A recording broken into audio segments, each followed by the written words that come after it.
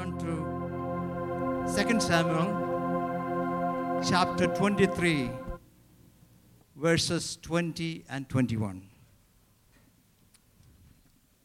2 Samuel chapter 23, 20 and 21 verses.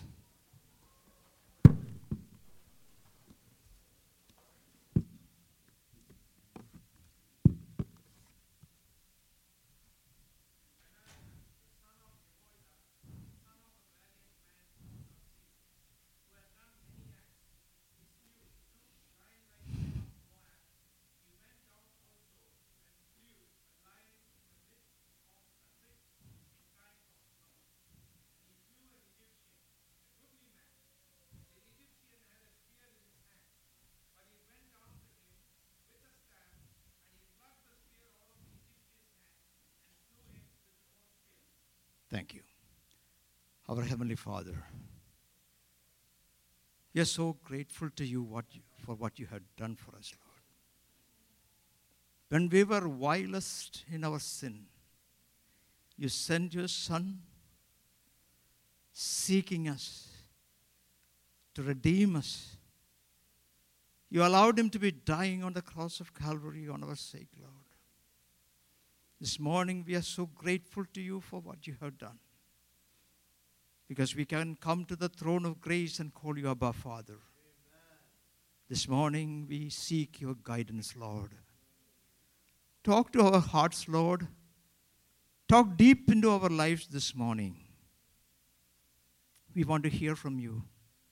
The preacher and the audience together, we pray, will be yielding to your voice this morning. Help us to be doers of your word and not just be simply hearers only, Lord. Help us to be humbling ourselves before the word that is being ministered. We pray that your Spirit will take control of every word that is being spoken by your servant this morning, and that you and you alone will be glorified. Thank you, Father. In the name of Jesus, we pray. Please be seated.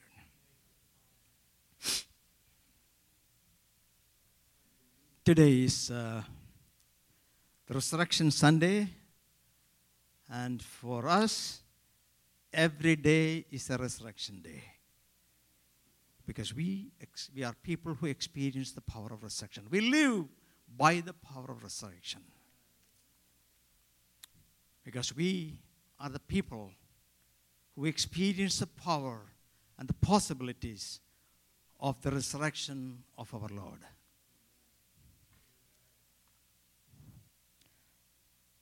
This morning, I have titled my message, Killing the Lion in a Pit on a Snowy Day.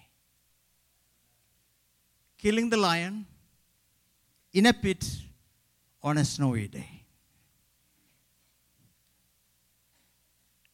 About a month or so ago, in one of the Saturday evening message meetings in Malayalam, I kind of started to give you a brief introduction to this message. And the Lord was talking to me our sins in multiple ways, quite deeply and quite personally.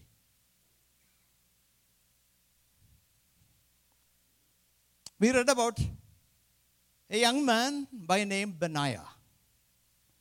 And I'm going to read what was read earlier from another translation, the Common English translation. It goes like this. There was also Benaiah, son of Jehoiada, a valiant warrior from Kabzeel. He did many heroic deeds, which included killing 2 of Moab's mightiest warriors. Another time, he chased a lion into a pit. Then, despite the snow and the slippery ground, he caught the lion and killed it. He is a mighty warrior. But he is mentioned with the introduction of his family. His father was Jehoiada. Jehoiada means the one who has the knowledge of Jehovah, the one known of God, the one who knows that the fear of the Lord is the beginning of wisdom. Proverbs 1:7. A godly man. Benaiah means the son of the Lord, God's son. But you might think that he, being a warrior, should belong to the tribe of Judah. But he is not. He was from a Levite family, because Jehoiada was a priest. We read that in 1 Chronicles chapter 27, verse 5. I don't have the time to go on to all the references, but I will definitely want to read a few, and I'm hoping that somebody will help me as I read them. So the account we read about is about a man named Benaiah who chased a lion into a pit on a snowy day and killed it. You know, it is so easy for us to read these verses from the confines and the comfortable seats of our home and our church and totally miss the monumental message that is hidden in these words. Have you ever heard of anyone chasing a lion? I'm not talking about chasing lion in Barnum and Bailey Circus. And I think the younger generation don't even know what I'm talking about, because they don't have that anymore. Do you know why we miss the excitement in those passages? Because whenever we hear somebody chasing and killing a lion, we think of the African safari, where somebody is traveling or going on a Land Rover with his rifle in his hand, and boom, boom. Animals are killed, deer are killed. And that is not the situation here. The scripture describes this as a formidable act of valor performed by a human. You know why? Because normal people do not chase lions. They run away from the lion. They don't run after them. But lion chasers are wired differently. For most of us, the only lions that we have seen and have come closely are the stuffed ones, the caged ones, or the fenced ones. One day, out of the corner of his eyes, Benaiah sees something moving in the ground or crawling in his neighborhood. I don't know how far away he saw it. This is my imagination, okay? Benaiah's vision is obscured by the falling snow also. As he is watching the beast walking through the snow, something happens. He comes to a comfortable distance for them to see each other, and the animal's eyes lock with Benaiah's eyes. You know what happens then? Pupils dilate, muscles clench, hearts race. The usual story is that the man runs away with all the energy that he can have, like a scaredy cat, and the lion chases him. Yes or no? Before long, the king of the beasts eats manwich for his lunch. That is the usual story. But not in this story. Here just the opposite happens. The lion turns tail and starts to run, and Benaiah gives a chase. You know, lions can run up to 35 miles an hour. And in one leap, they can reach up to 30 feet. Benaiah doesn't stand a chance. But that doesn't stop him from chasing this lion. And then it happens.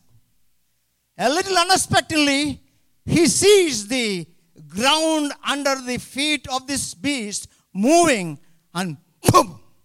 What happened? The lion goes into a pit.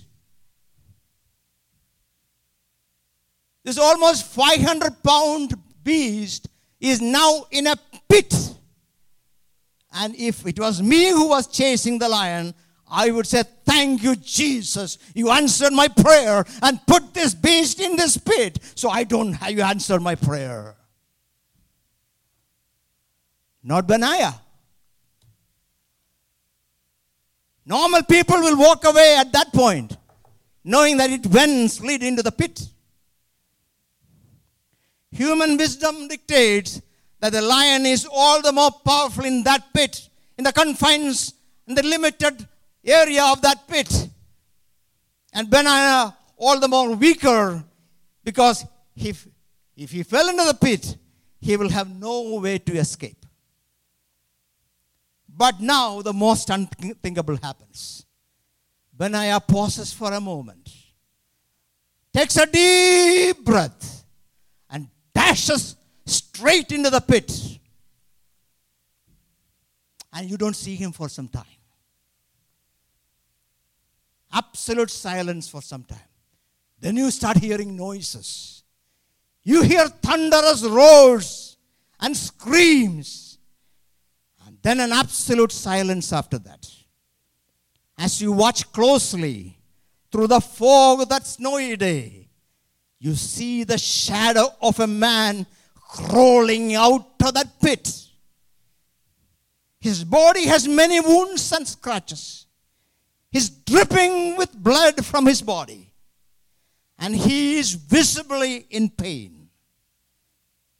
Barely he's able to move. He's breathing very heavily. Claw marks all over his body. Then you see it as you closely watch him. He's carrying the head of a lion on his back.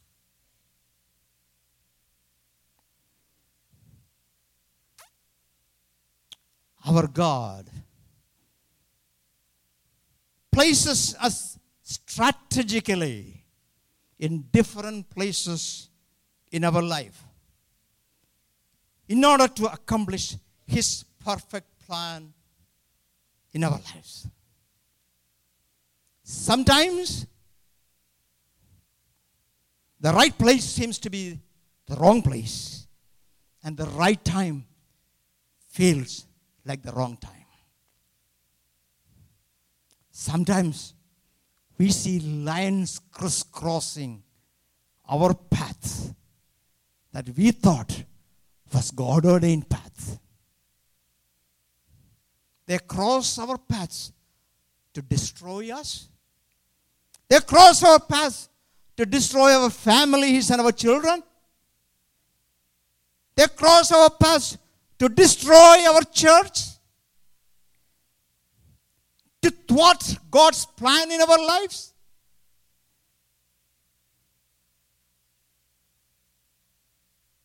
But God has ordained that we face them. In Genesis, we read about the very first born man on this earth, Cain. God goes down and tells him that there is sin waiting at your door, crouching at the door, crouching like a lion. And its desire is towards you, and you must overcome it.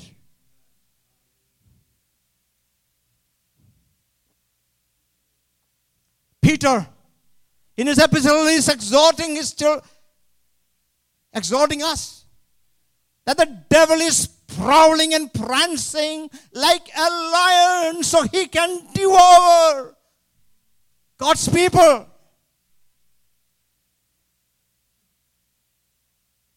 Devil has only one desire: to destroy us, destroy God's people, destroy God's sheep. Encountering the lion in the wild is typically a bad thing. But finding yourself with a lion in a pit on a snowy day is a terrible, horrible, bad day. But that's what happens sometimes when you are in God's plan. Because God wants to take us to some level where you have to kill a lion. Your resume has to show that you have killed that lion because you have a better mission waiting for you. We don't know the details of this combat. But we know one thing: when the combat was over, the lion was dead and Benaiah was alive. Now fast forward a few verses. I don't have the time to read this. You know, this Benaiah was made to be in charge of the bodyguards of King David. Number one. Fast forward a few more verses. He is commanding one section of David's army, because now David is king. Fast forward a few more verses, few more chapters, and you see Benaiah leading the entire army of Israel under King Solomon. You know where it all started? On a snowy day, in a pit with a lion. What do you think will be the highlight of his resume? You know, he's applying for jobs. What do you think will be the highlight of Benaiah's resume? I killed a lion in a pit on a snowy day. You know, there are two kinds of regrets in human life. One is the regrets of action, and the theologians make it synonymous with sin of commission. Regrets of action. And the other one is regrets of inaction, and the theologians call it the sin of omission. Regrets of action is when we regret over something that we have done. Something we should not have done, we have done. This brings a bad taste to our mouth. And we regret, or we wish we hadn't done it at all. We wish we hadn't said it at all. We wish we hadn't reacted the way we did at all. Yeah, well, this happens to all of us, right? We wish I didn't say that. Or for a while we feel so terrible. When we feel the other party, we feel. Then finally what happens? We go, we reconcile, we ask forgiveness, and we move on.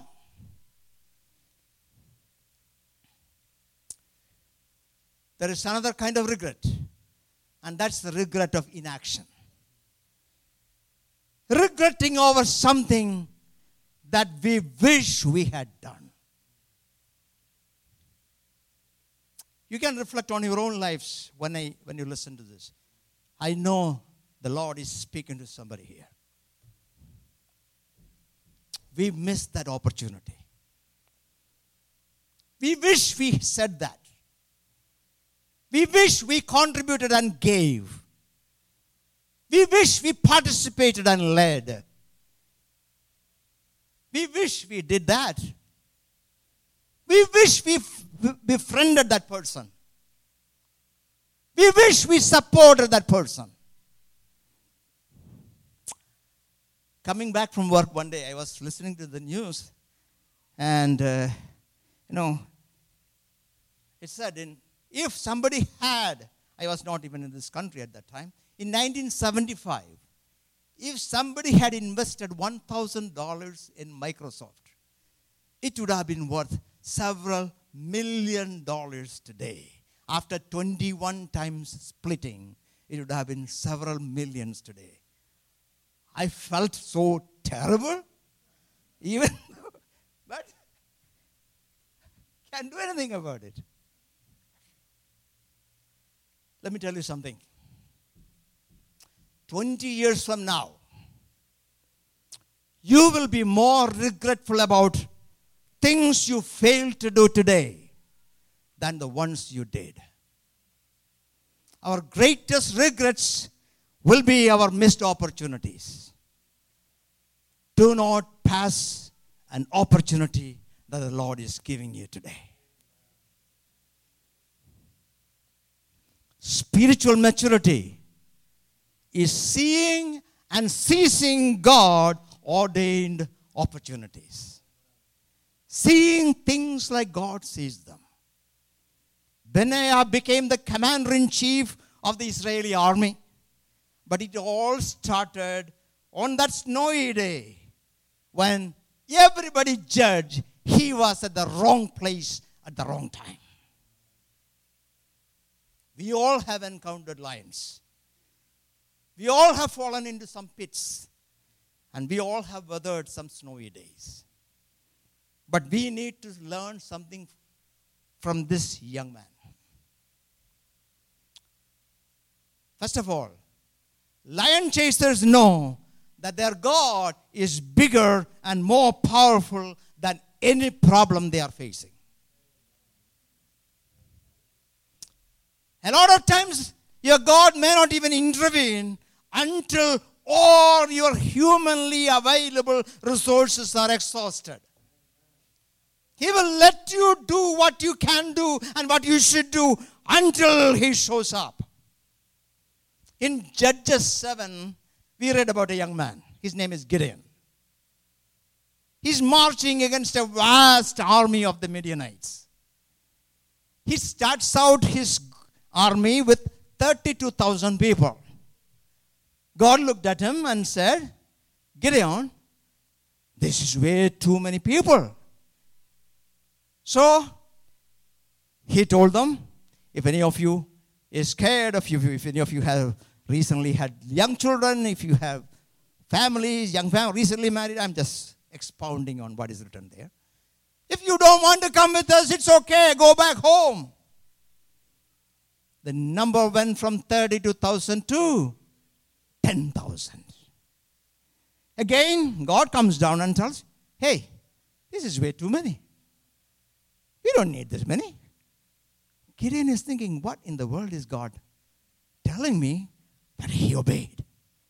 He led them to the water, and the ones that lapped water like a dog, he chose, and how many were there? 300. 300 against millions of the odds are like 1 to 1,000,000. The story even gets better. God tells Gideon to fight. The funny thing is, Gideon is not fighting with swords and spears and arrows. He is fighting with torches, trumpets, and clay jars. And the story ends by saying, who won the battle? Gideon and his army. Not by might, nor by power, but by my Spirit. Today is the Resurrection Sunday. The world is celebrating Resurrection Sunday. This is the power that is available to us this morning. The power that is available to our lives is not anything that is comparable in the world. 1 against 1,000,000, and the one wins. According to A.W. Tozer, listen to this. The most important thing about you is not what you think about God. I'm sorry. The most important thing about you is what you think about God. It is not what you have done or said. But the most important thing about a person is what he conceives about God in the depth of his heart. How you think about God will determine who you become. You are not the product of your nature and your nurture. You are the product of your God picture. The internal picture of God determines how you see everything else. Your decisions are based on your God picture. Your associations are based on your God picture. Your interactions are based on your God picture. Your vocabulary is based on your God picture. Your givings and your takings are based on your God picture. Most of our problems are not circumstantial. Not because we happen to be in the wrong place at the wrong time. They are perceptual because of the way we see them. In fact, our biggest problem can be traced to our inadequate understanding of our God. Our problems seem so big to us because our God is so small. Most of the time, we reduce our God to the size of a little less than our biggest problem. So we worry, can God do this for me? Listen to this. A low view of God and a profoundly high view of God are the basic differences between a scaredy cat and a lion chaser. Scaredy cats are filled with fears because their God is so small. Lion chasers trust in the voice of God that tells them, my thoughts are not your thoughts. Neither are my ways your ways. As the heavens are higher than the earth, so are my ways higher than your ways, and my thoughts than your thoughts. Isaiah 55, 8 and 9. The greatest tragedy in life is someone whose God gets smaller and smaller with each passing of the day. We are God's workmanship, created in Christ Jesus for good works, which God has prepared beforehand that we should walk in them. Ephesians 2:10. You know, the word prepared there derives from an ancient custom of sending servants ahead of a king going to a foreign place and preparing safe passage for the king. But here it says, God has prepared. You know what that means? The King of Kings has gone ahead of his servants to prepare way and safe passage for them. Psalm 68:7 says, when you went out before your people, O God, when you marched through the wasteland, the earth shook, the heavens poured down rain before God. Here is the catch. Sometimes his itinerary entails passing through marshy lands, dry and parched lands, coming face to face with a lion in a pit on a snowy day. When you find yourself in those circumstances, you can rest assured that God is ordering your footsteps. In Genesis, we see a young man whose steps we know were ordained by God. But he's going through some of the toughest times a young person can go through. Though favored by his father, Joseph was rejected by his brothers. He was thrown into a pit. He was sold to the slave traders. He was taken away from his family to a distant country. He served as a slave. He was accused falsely of sexual assault. He was thrown into the dungeon. He was forgotten by his best friend in the prison, in whom he confided. What a terrible sequence of events. But Joseph refused not even once to compromise and run away from the lion that came against him. He knew his steps were ordained by God, and it's whom he will trust. And we know how the story ends. When you pray, what kind of prayer do you pray? Lion chasers pray.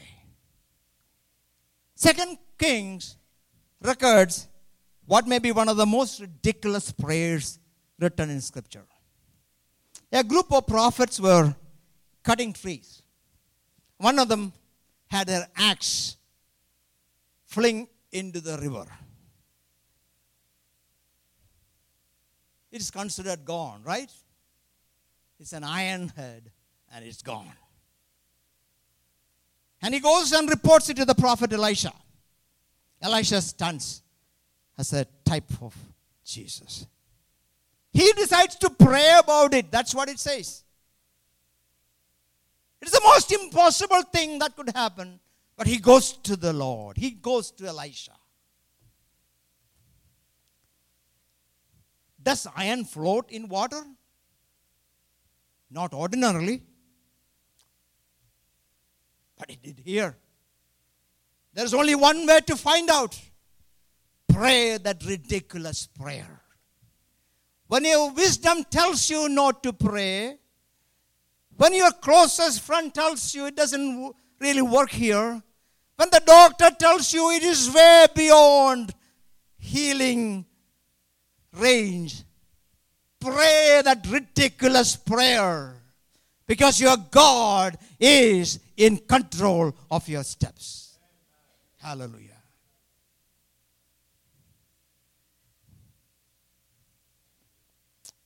A miracle there. A miracle to the rescue of a poor man whose axe was lost.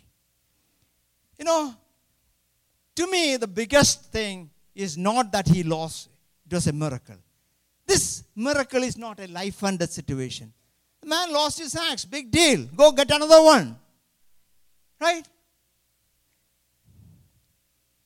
You know, our God is not just good for our big things. He is a God who comes even for our little things. Our God is a great God because nothing is too big for him. You know what? He's a great God because nothing is too small also for him. I sometimes wonder why Jesus did his first miracle in Cana in that wedding feast. What was a big deal? He made wine. He was making a grand entry into the ministry. And why didn't he come out raising the dead? Don't you think that would have made in the Jerusalem Chronicles and Bethlehem Chronicles and Cana times and all? Somebody died and this guy came and touched and healed him and raised him. Why did he do that? For my Jesus, the embarrassment of the young couple was as important as the agony of that widow whose son was lost and the agony of those two sisters whose brother died.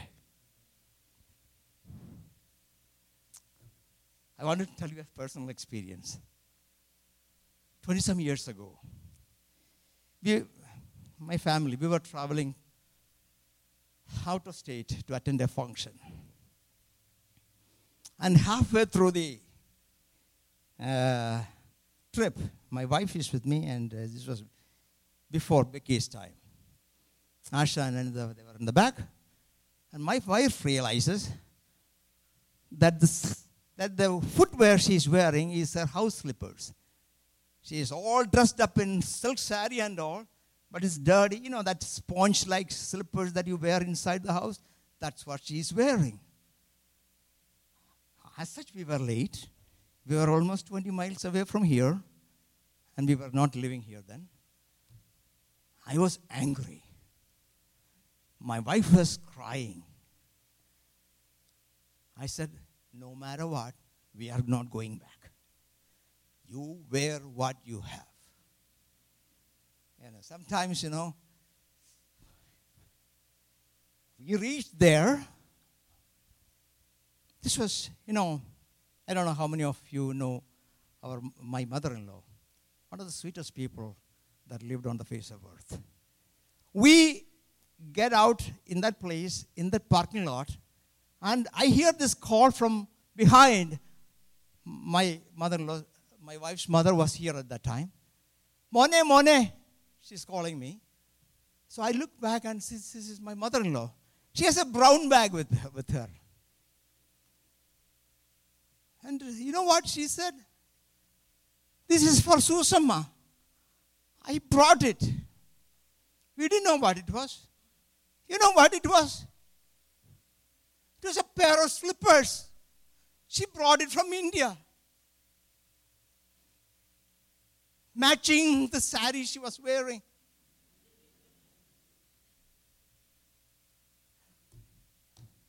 You think your God is good only for your big things? She's interested in everything about you. And she's my witness.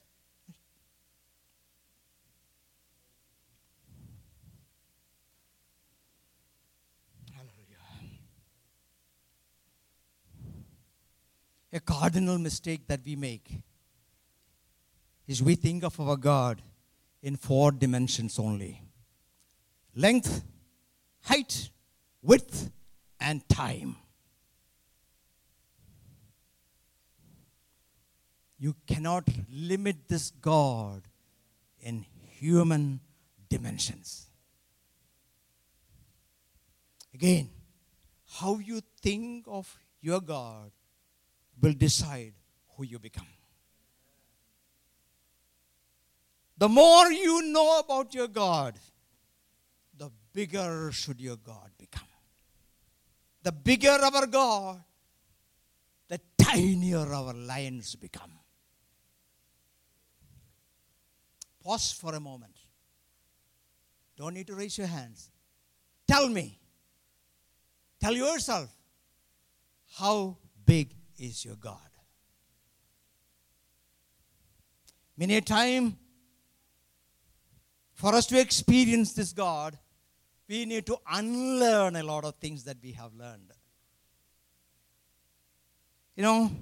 There's this crippled man in John 5, and I'm almost at the end of time, but not necessarily at the end of my message, but I'll try to wrap it up quick.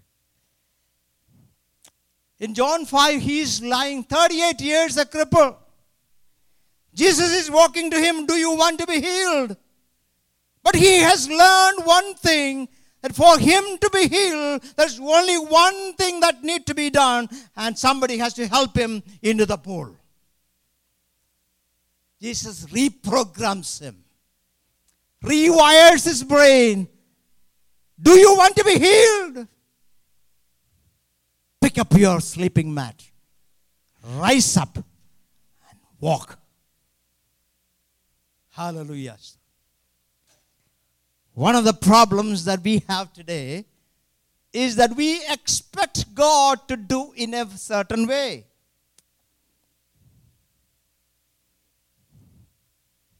Hallelujah. Lion chasers are fearless. Satan wants to keep us under the bondage of fear. We must remember that there is only one God-ordained fear that we must have, and that is the fear of God. The devil will bring our past mistakes and make us lose our courage.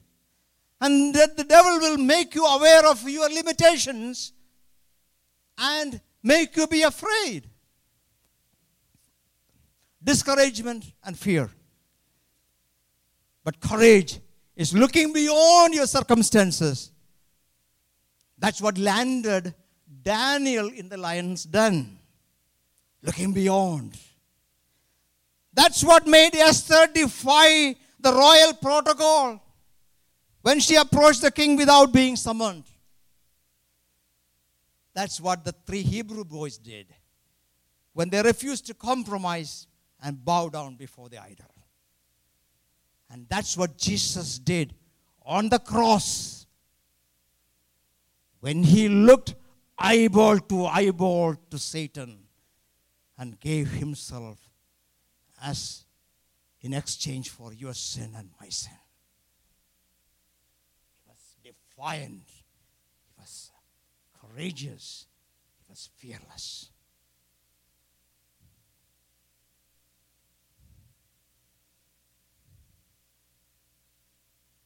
It's so easy to read. I'm going to finish in 5 minutes. It's so easy to read about a lion encounter 3,000 years ago and totally ignore the emotional trauma associated with that. Sure, Benaiah killed the lion, but not before it scared the living daylight out of him. He smelled the bloody breath. He could feel the scratchings of the lion's sharp nails on his body. He was only inches away from the thunderous roar of the lion's open throat. It was pure fear. But it is not the scare that turns him away from the lion. It's a fear in the combat. But let me ask you something. For us also, isn't it the same way? Why do we go to theme parks? I'm going to finish. Why do we go to theme parks? Why do we pay our hard-earned money to go on the cyclone at the big drop? Because we like it, right? We like that moment of fear. So that when we go out, that's what we will be talking. We won't be talking about the McDonald's that we ate in there. We won't be talking about the fries that we were munching on in the park. We'll be talking about that scary rides. Myself and Asha used to go there. When she was small, my goodness, she wanted to go on every ride in the world. And she took me along.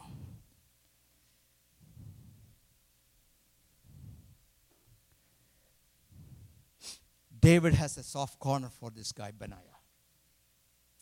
You know why?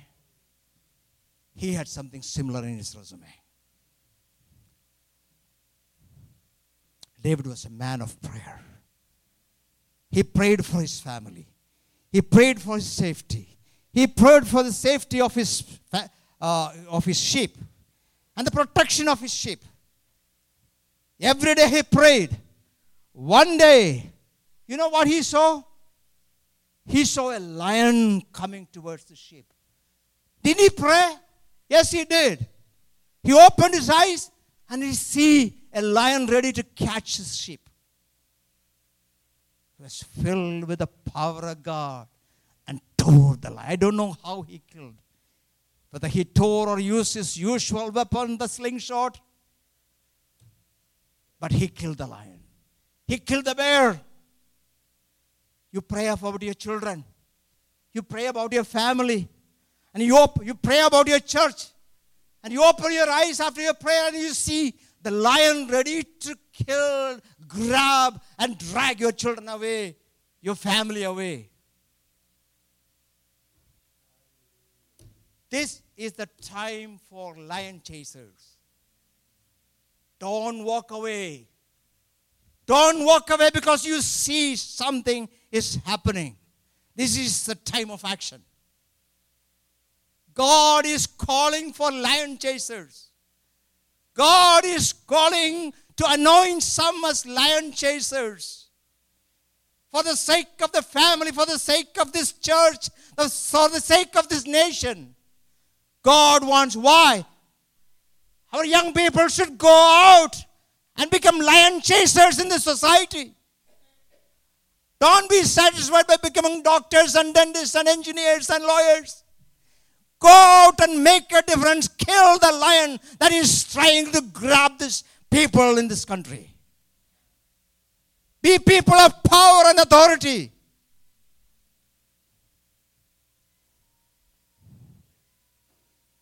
I'm going to stop. Let me tell you something. The regrets that you will always have in your life will be the regrets about the ones that you have missed, the opportunities that you have missed. You have deliberately walked away from opportunities. They are never going to come back. Young people, with all respect to you, all love to you, let me tell you, rise up as a generation of lion chasers. The lion has one and one purpose only, to destroy God's people. Hallelujah. Are you facing a lion today? Ask for the Spirit of God to fill you. What is your perception of God today? How big is your God? Hallelujah. Do you limit God by the way you pray? Are you willing this afternoon to submit to the will of God? To be anointed, to grab the opportunity, to seize the moment, and to be a valiant warrior, to add something so important in your resume. May the Lord bless you. May the Lord anoint you. May the Lord give you the power to destroy the lions that cross your paths